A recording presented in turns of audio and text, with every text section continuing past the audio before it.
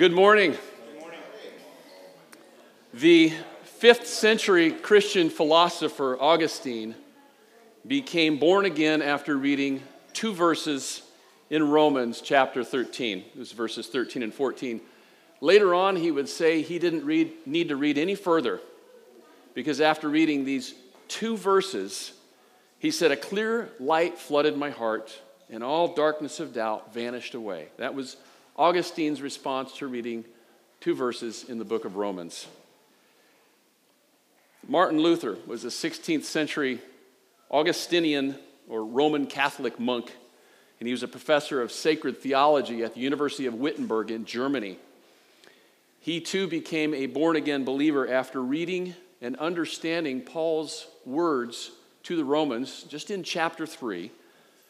And after he was saved, this is what he told his students. He said that once he grasped the truth from Romans, he felt like he was reborn, having gone through the open doors into paradise. And he said the entire Bible took on new meaning, and that this passage of Paul had become to him a gateway to heaven. Not too many years ago, there was a young man who wandered into a church much like ours, and they were preaching through Romans in a Sunday school class. He was not a believer, but he sat down and he listened as they taught about Romans, and he heard from Scripture. And at the end, one of the members politely made conversation with him and introduced himself and said to the young man, "So how long have you been a believer?" And the young man replied, "For about 5 minutes now." So this is the impact that this book of Romans has had on Christians throughout the centuries. This morning, we're continuing our survey of the New Testament with the book of Romans. And as we do so, it's hard to stress too vigorously the importance of this book. Martin Luther himself said it was the chief book of the New Testament. And he said, in his opinion, it deserves to be known by heart, word for word, by every single Christian. And that's a standard I certainly haven't achieved, and we're not going to teach through it word for word this morning, obviously. And unfortunately, there are some of my favorite passages that I won't even be able to get to and share this morning. But I hope that we can at least catch the main themes that Paul wanted to share. So let's go to the Lord in prayer and ask that he would help me do that. Heavenly Father, you say through the psalmist that your word is a lamp to my feet and a light for my path. Lord, we thank you for the Apostle Paul.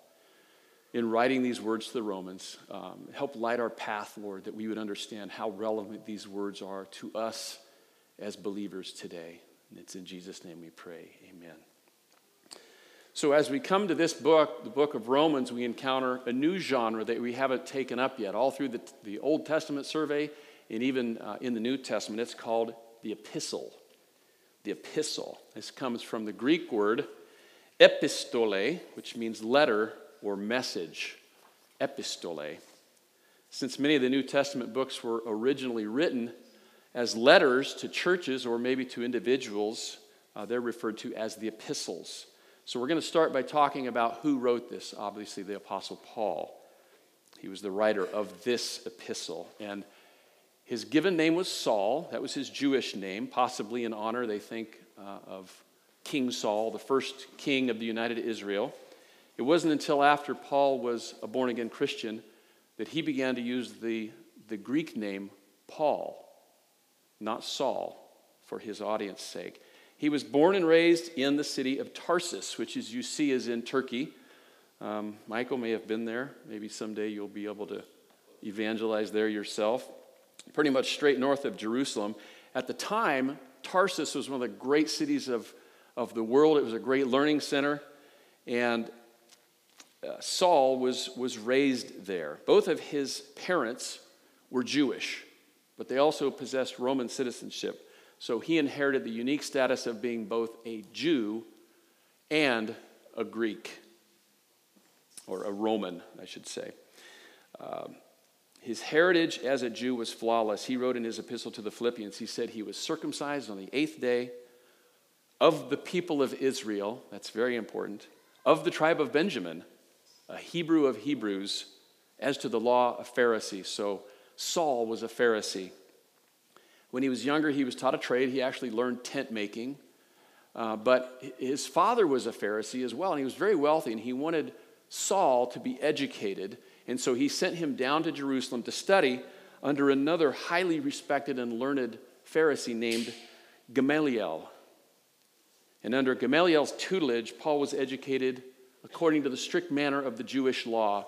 And he says in the book of Acts that he was zealous for the God of Abraham. And within his peer group, he stood out, and he was noticed as probably the outstanding prospect among all the young Pharisee students to become an outstanding Pharisee. He was very intellectually gifted, this man Saul. We first learn about Saul in Acts chapter 7. You remember when Stephen was being stoned to death. Saul was there holding the robes and the clothing, giving approval to the people that were stoning Stephen. And as we go forward in Scripture, we learn that he became a fanatical persecutor and prosecutor of the way, the Christian way.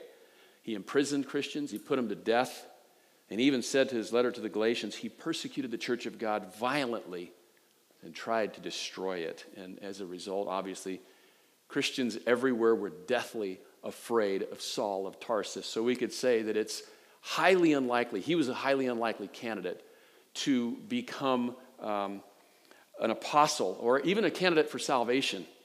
But God had a plan for him, and he was on the road to a city called Damascus. If you look on the map here, it's just north and east of Jerusalem. Saul was on his way there to persecute more Christians. We don't know what his ultimate intent was, but about 3 years after Christ had been resurrected and ascended into heaven, he manifests on that road to Saul of Tarsus. The living Lord Jesus Christ comes and meets Saul, and through this supernatural encounter, he revealed to him what his will was for him, or what his Father's will was for him. And Paul, we'll call him Paul now, became both a witness of the resurrected Christ and a commissioned apostle. Incredible, miraculous rebirth. So you could say he wasn't an apostle of Jesus Christ by his own initiative, but by divine appointment. So like he says, if you have your Bibles, if you look in Romans, the opening verse of chapter 1, he says, he was called to be an apostle, set apart for the gospel of God. And although Saul of Tarsus, Paul, never lived with or studied directly under Jesus during his earthly ministry, like the other apostles did, the other 11, he became the 12th and final apostle to be commissioned by Jesus Christ. If we look at what he contributed to our understanding of the gospel, his letters make up 23% of the New Testament. That's almost a fourth. And if you take into account the book of Acts, which is almost solely dedicated to Paul, it's a little more than a third of the New Testament. So obviously Paul is someone we pay attention to. He plays such a key role in the New Testament.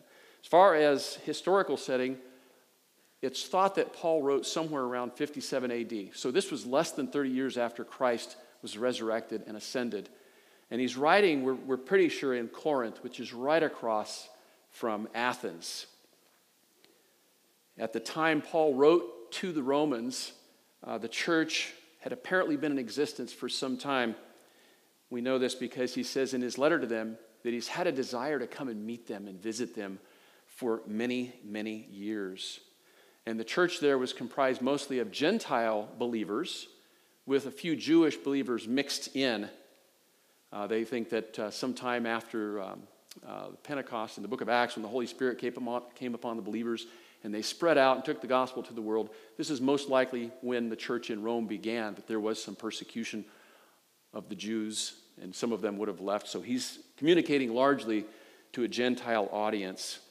And if you look in the end of this epistle, he greets a lot of people in his closing, and his greeting list included Jewish, Roman, and Greek names.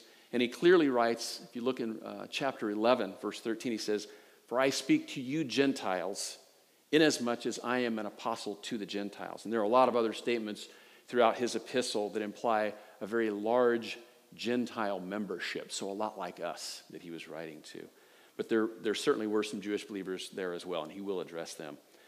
It's very interesting as you look at all of Paul's epistles. This guy was a Pharisee, remember. He was a lawyer. He was a PhD. He could teach the law. And so he argues like a lawyer in his epistles. He argues very logically, very tightly. And you don't see that anywhere as much as you do in Romans. And he had a lot of opponents. A lot of people wished that Paul wasn't teaching what he would be teaching. And as a lawyer, he did something very interesting. You see it throughout the book of Romans. He would anticipate an opponent's argument to what he was teaching. And he would bring up a question before they could bring it up. He'd say, now, here's what I've been teaching you. And you'll say to me, boom. And then he'll explain, no, that's not the truth. Here's the truth. And you'll say, boom. And then he'll take that away before his opponents could make their arguments. So he argues like a lawyer. You see that here in Romans. He was very passionate about his message. Paul was passionate. And this message, again, the Lord Jesus Christ had given him knowledge in the Holy Spirit of what he was to preach, and he was not going to let anyone alter it. That's why he argues so logically and tightly. Now, let's talk about the why of the book of Romans. What was the occasion that Paul wrote for, or why? What were his reasons? It seems like there were a lot of reasons. He doesn't give just one. One was he wanted to be with them. He wanted to meet them. He'd heard about them. He wanted to have a harvest with them, he said. He wanted to encourage them and strengthen them. Another reason was that he said he wanted to share with them, remind them of the truths that they'd already been given, which is kind of what we're doing here today. He wanted to inform them also of his desire to take the gospel to Spain. If you see how far away that was, he was going to ask them to help him financially. That was one of his reasons. But most importantly, he wanted to infuse the Roman believers with a crystal clear idea of not only what they believed, but why they believed it, and how they should put this into practice in their daily lives. He wanted the gospel to be proclaimed. So he had more than one reason to write to them, but this surely, the declaration of the good news of the Lord Jesus Christ, was certainly a key overarching emphasis, a key theme for Paul. So now that we've covered some background biographical information about the guy that wrote this, let's talk about his reasons for writing this epistle. Let's look at the basic subdivisions, kind of an outline, if you will, that we're going to cover today. You'll notice, aside from the opening 17 verses in his letter opening and introduction, and JD and I were talking about this the other day, the first 11 chapters are really doctrine, theological teaching. Okay, here's the truth. And then as you move into section 6 in particular, Paul's going to talk about deeds. Okay, what do you do with this? All right? How do we apply these truths to our daily lives? Or as Francis Schaeffer said, how should we then live? If this is true, then so what? What do we do now? Paul knew that doctrine had to be put into practice. It's one thing to understand the truth and to take a position on the truth, but it's quite a different thing to put it in our hearts and our lives and let it direct us, not just in church where we're with other believers, but at home, in front of our spouse, in front of our children, even in the workplace, in the public square. To be a Christian, not just think, I'm a Christian.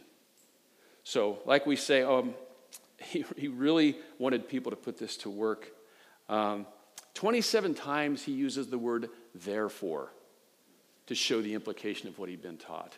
This is true. Let me tell you the truth. Therefore, boom. Here's what it means to us.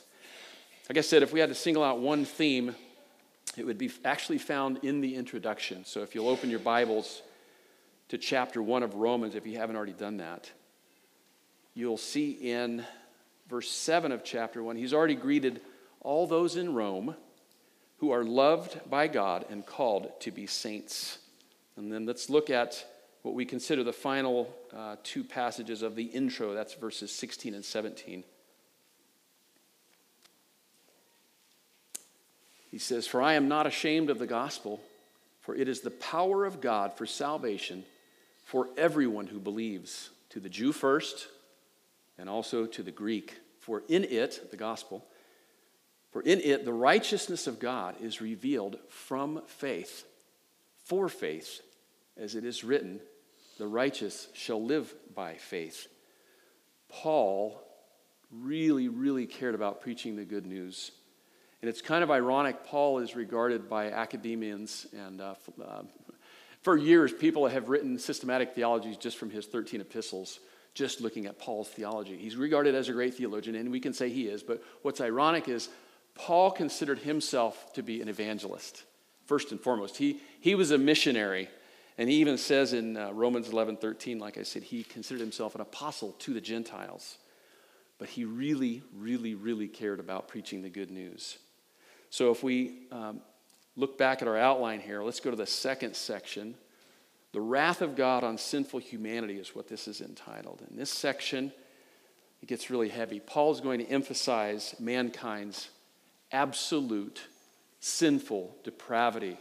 And this part's not a lot of fun. He begins to unpack the gospel first by giving the bad news so that the readers would understand the good news. See, Paul kind of understood that people who don't think they're sick, you can give them free medicine and they'll say, great, thank you, but I really don't need this. So Paul's going to convict everyone. Let's look what he writes. If you go to, stay in chapter 1, look at verses 18 through 21. And I'll read this for us. The wrath of God is revealed from heaven against all ungodliness and unrighteousness of men who, by their unrighteousness, suppress the truth. For what can be known about God is plain to them because God has shown it to them. For his invisible attributes, namely his eternal power and divine nature, have been clearly perceived ever since the creation of the world in the things that have been made. So they are without excuse. What he's saying here is all you have to do is look at creation and you know there's a God. The atheist who denies that is suppressing the truth. It's kind of like you look at this building, we all intuitively know there was an architect. It didn't build itself, right? So he says, we all know that there's a God. We can know about him. There is no excuse. And he goes on, he says, for although they knew God, he makes the assumption that everybody kind of knows God. Although they knew God, they did not honor him as God or give thanks to him, but they became futile in their thinking, and their foolish hearts were darkened. And then if you skip to verse 24, Paul says, what happens then after they suppress the truth and deny God? He gives them up in the lust of their hearts to impurity, to the dishonoring of their bodies amongst themselves. And here he's talking about wrath, and I think we've mentioned this before. We always think about God's wrath as an immediate decimation or destruction. But here he's talking about a different kind of wrath. It's kind of like the wrath that we learned about as Michael taught through the book of Hosea. When the Israelites went after other gods, God turned his back on them.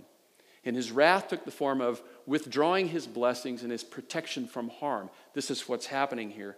God says he gives them up in the lust of their hearts to impurity and the dishonoring of their bodies. And then Paul goes on to explain exactly what he means by this. And if you ever hear this modern argument that Paul or the Bible never expressly addresses homosexuality or condemns it, people that say that haven't read verses 26 through 28. Maybe they're just repeating what they've heard, or they're suppressing the truth. It's very obvious what Paul is saying here, and the penalty is severe. If you read verse 32, he goes on to say that those who practice such things deserve to die. What I just told you, I could possibly be put in jail in some states for telling you what Paul wrote. The rest of the verse, we don't always read the rest of the verse, it indicts even those who give approval to those who practice such things. So what Paul is basically saying is those who support the homosexual movement and say, I'm not gay, but I'm okay with them being gay. He says they're the same in God's eyes as those who live that lifestyle. Okay, but wait, there's more. If you move to chapter 2, Paul turns the table on every single one of us who sits in judgment of the homosexual. And he says, look, no one has an excuse because every single person alive does evil things and doesn't obey the truth. This is very important. If you look in chapter 2, verses 14 and 15, he tells us that God has placed his law in our hearts. He's given us what we know as a conscience, and you've heard it broken down. Conscience, con, with science, knowledge, with knowledge. So we all know that what Paul is saying is true. We know in our own hearts that we don't follow God's moral law. We know that we're sinners, and he points this out to them. And he knows that as he's addressed this homosexuality, and he's writing largely to Gentiles. He anticipates there's probably some Jews sitting there thinking, yeah, see, all of you Gentiles and sinners. And so Paul turns and now he says, both Jews and Gentiles are all under sin. That's in verse 9. And they're all therefore equally guilty. So listen to this. Jew, Gentile, gay, straight, men, women, black, white, rich, poor, they're all under the penalty and presence of sin. Mankind is totally depraved. He is hammering this point home here. So there's no ethnic group, no group of people with or without money. Neither gender is immune to sin. None are righteous. And he bluntly states this. If you look in verses 10 through 12. None is righteous, no, not one. No one understands. No one seeks for God. All have turned aside. Together they become worthless. No one does good, not even one. Wow. He just gave the bad news. But then Paul transitions to his next emphasis. You see number 3 here. God's righteousness and justification through faith for those who believe. Beginning in chapter 3, turn there, verses 21 through 26. If you look at that, Paul now gives the good news. This is the theological heart of this epistle, of the book of Romans. And we'll take a closer look at exactly what the good news is that Paul had received from Jesus Christ. We'll break it down. He summarizes it most concisely. If you look at verses 23 through 26, we'll read that here.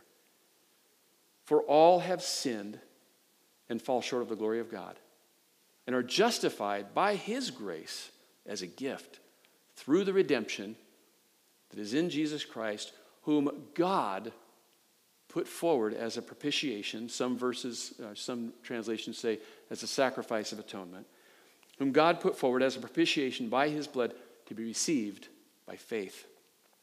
This was to show God's righteousness, because in his divine forbearance he had passed over former sins, and it was to show his righteousness at the present time, so that he might be just and the justifier of the one who has faith in Jesus. And we have quite a few words or forms of words here in this one passage that have become commonplace in Christian theology, and thousands upon thousands of sermons have been taught just on the words in these passages. So let's break them down just for a minute, because they're so important in what he wanted the church to understand in Rome about the gospel of Jesus Christ.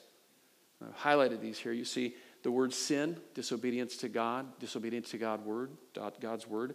Justification, meaning that God makes us right. He presents us as holy.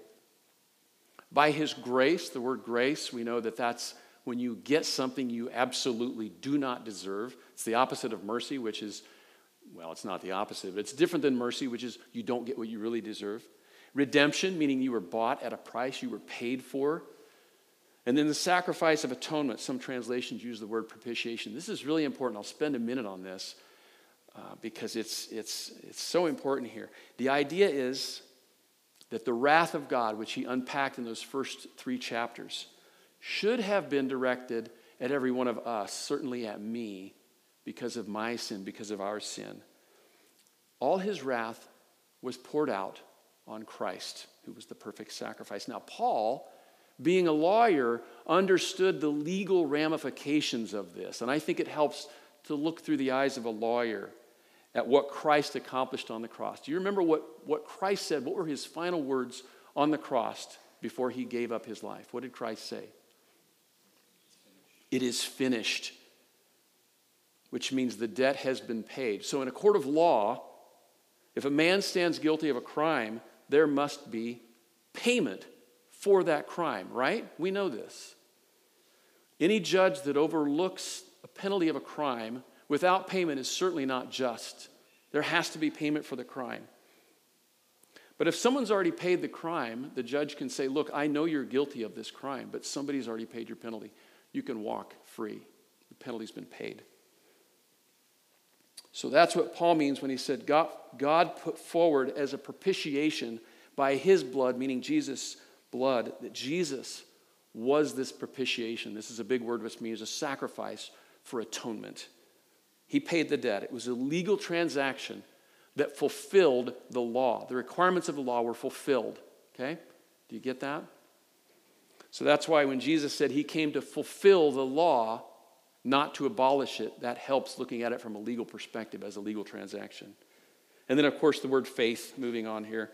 Obviously, Paul says we must believe in Jesus Christ in our hearts and be willing to profess it with our mouth that he is the Lord and that God raised him from the dead. And Paul wants everyone to know that we have to entrust our lives to him and that faith is not just a noun but a verb.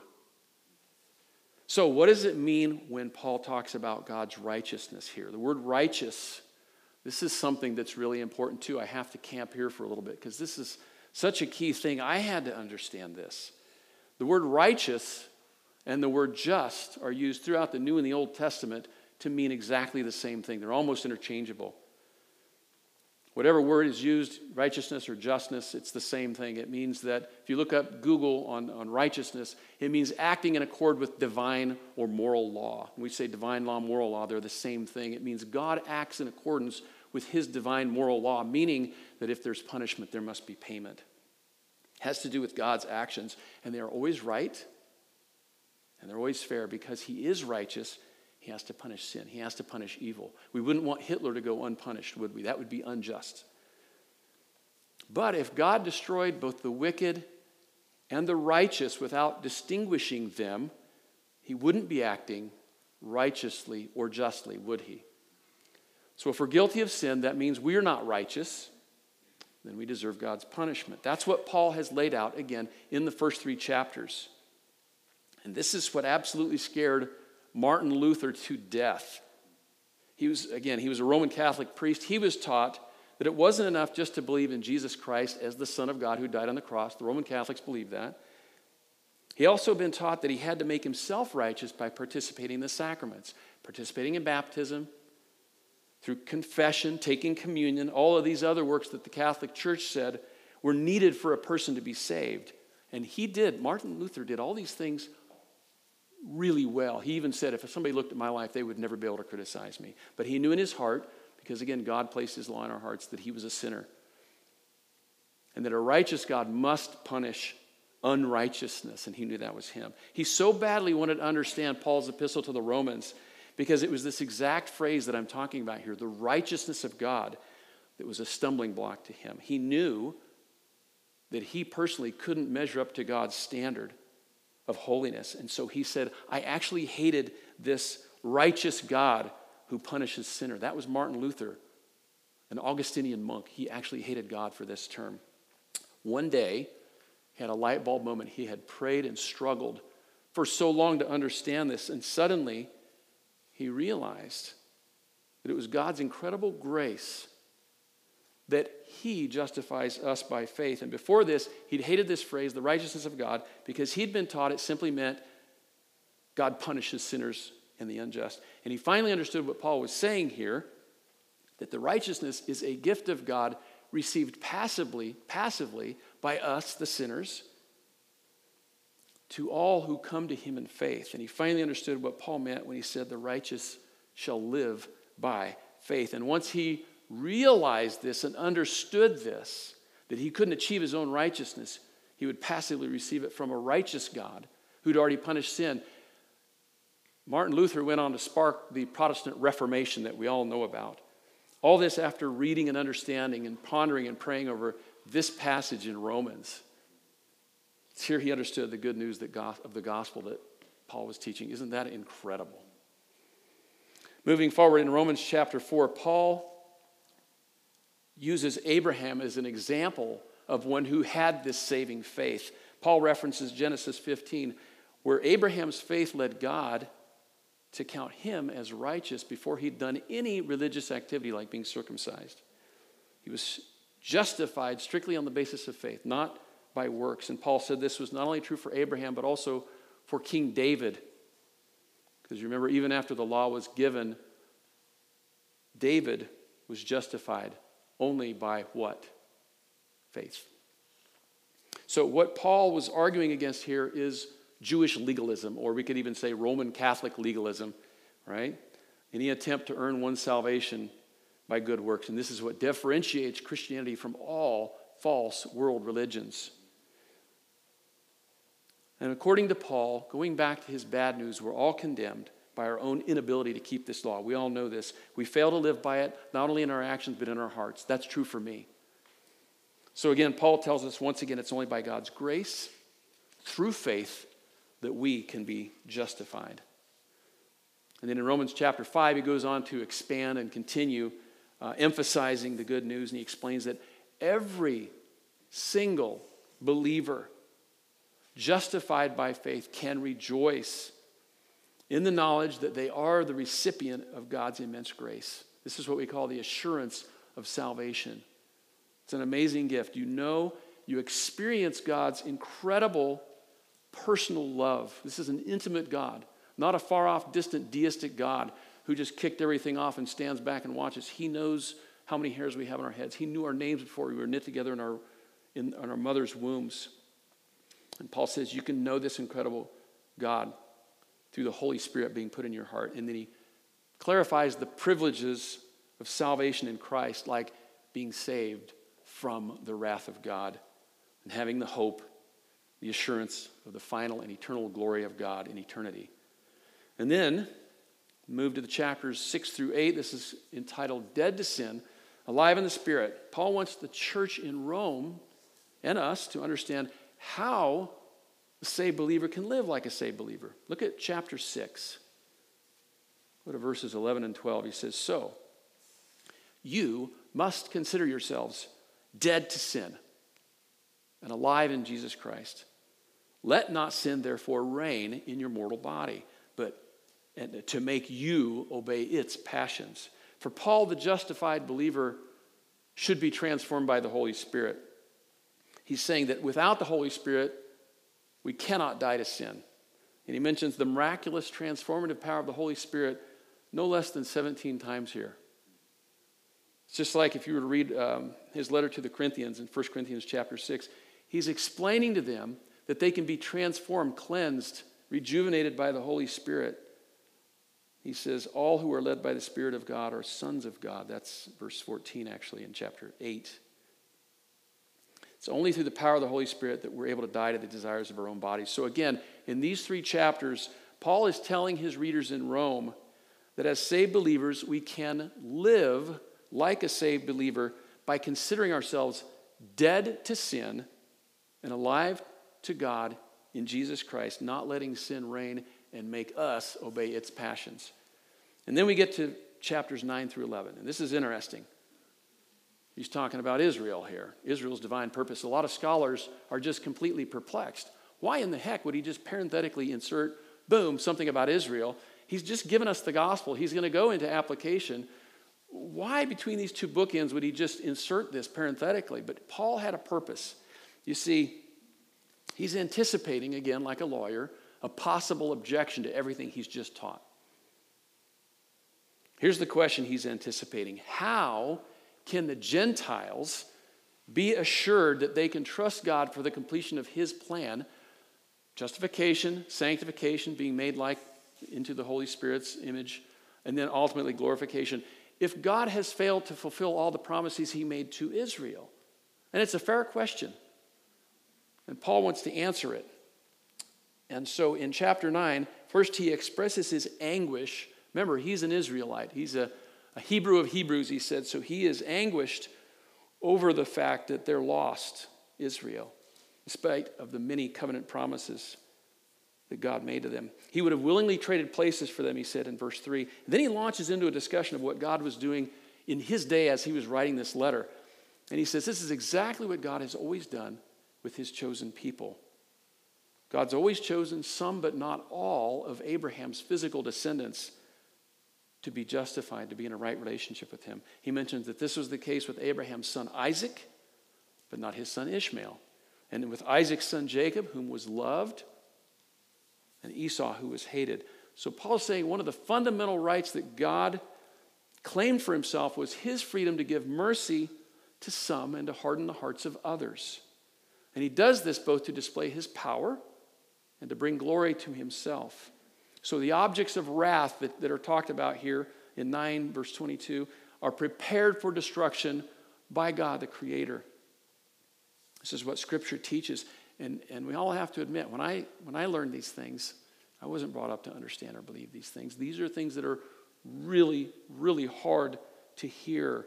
But we have to keep in mind that in the very next chapter, Paul will balance God's absolute control with the fact that these vessels, some of them are intended for destruction, that those vessels acted willfully and deserved their eventual punishment. And in Romans 10, he lays out the human problem with Israel's condition.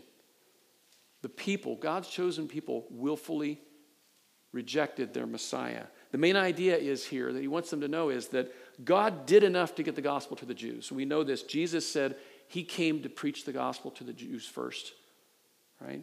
And then to the Gentiles. God made his law readily available to them all the way back in the wilderness, Paul says, made it available to them in Paul's day. So if anyone could object or would object that there hadn't been enough messengers sent to the Israelites, Paul responds by saying that the message was extended to Israel. Israel's problem was, if you look in verse 21 of chapter 10, that they were a disobedient and obstinate people.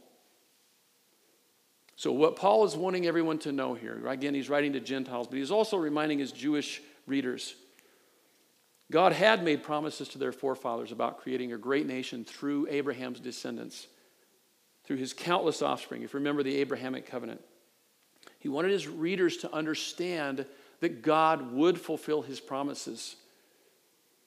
In the meantime, the Gentiles were enjoying these promises. They weren't the original branches of the olive tree known as Israel, but they were grafted in, and they could also enjoy the promises for now. But that God, he wanted him to know, the Gentiles and the Jews, that God is righteous, he is the one who saves, and that he never forgets his promises. Can I get an amen? Thank you. All right, let's move on to number 6, the application of the gospel in Christian life. This is where Paul shifts his focus to a more practical application, especially related to church unity. He was passionate about behavior that would promote unity within the church, and he knew that a church that was blown apart by internal strife, I'm sure many of us have seen this before, wouldn't be as effective in spreading the good news of the gospel as one that was unified in the truth. And he begins this section by urging the Romans to respond to God's mercy by presenting themselves as living sacrifices. And the rest of the letter explains what he means by this. To be a living sacrifice means living in humility towards each other. I don't know about you, but that's so hard for me. But he says each member of the body has their own different, unique function, and that we're to give to each other freely with our different gifts. Paul challenges them to show genuine love as believers and to avoid retaliation against anyone that harms them. Again, this is so hard for me. Not just those in the church, but those outside the church. And to overcome evil with good, he says. He also recognizes that since if we wrangle with the governmental powers, that'll hinder our ability to spread the gospel. So he instructed them to avoid conflict with the governmental leaders, reminding them God had providentially placed them under that government. And he even talks about, respectfully, we need to pay taxes. I know a lot of people don't want to hear that. But Paul then returns in chapter 13 to this concept of Christian unity. Unity for effective outreach. It was so important that he writes a prayer for it. If you look in chapter 15, I believe it's verses 5 and 6. Writes a prayer for Christian unity. And then we move to number 7. We're having to move pretty quickly here. This is his conclusion and greetings, beginning in chapter 15, verse 14. He begins to bring his letter to a close. 16 times he gives the command to greet certain saints in the church there. He wants the body there to know that these are saints living as believers. And he wants them to be held up so that people can see this is what it looks like to be a believer. Not just to say it, but to be it. He wants them to unify the church. They're laboring for Christ. And as he ends his greetings, Paul warns them. This is really interesting.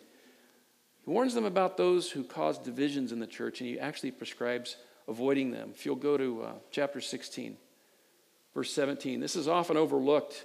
When I read this, I thought, wow, I never saw that before. We have these discussions on unity in the church. Paul says, Romans 16:17, I appeal to you, brothers, to watch out for those who cause divisions and create obstacles contrary to the doctrine you've been taught. Avoid them. So according to Paul, the ones who cause divisions aren't the ones that are teaching and defending the truth. According to Paul, the divisive ones are the ones that don't hold to the truth, that are teaching untruths.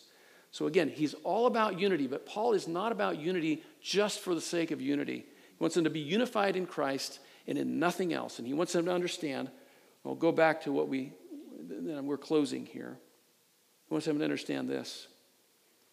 Romans 3:23 through 26. All have sinned and fall short of the glory of God and are justified by his grace as a gift through the redemption that is in Jesus Christ, whom God put forward as a propitiation or a sacrifice atonement by his blood to be received by faith. And this was to show God's righteousness, because in his divine forbearance, he passed over former sins, and it was to show his righteousness at the present time so that he might be just and the justifier of the one who has faith in Jesus. That's what Paul wanted us to be unified on. JD sent me this will be my final closing comment. JD sent me a great little article on the book of Romans. And the author concludes with this thought. I'll let this be my closing thought. We are conditioned to think of the gospel in terms of the gospels, Matthew, Mark, Luke, and John. But in my estimation, says this author, there is no statement of the gospel more clearly and logically presented by the Apostle Paul than in the book of Romans. I hope you desire, he says, to study this book as much as I desire to teach it. And I pray that you will never be the same for having done so.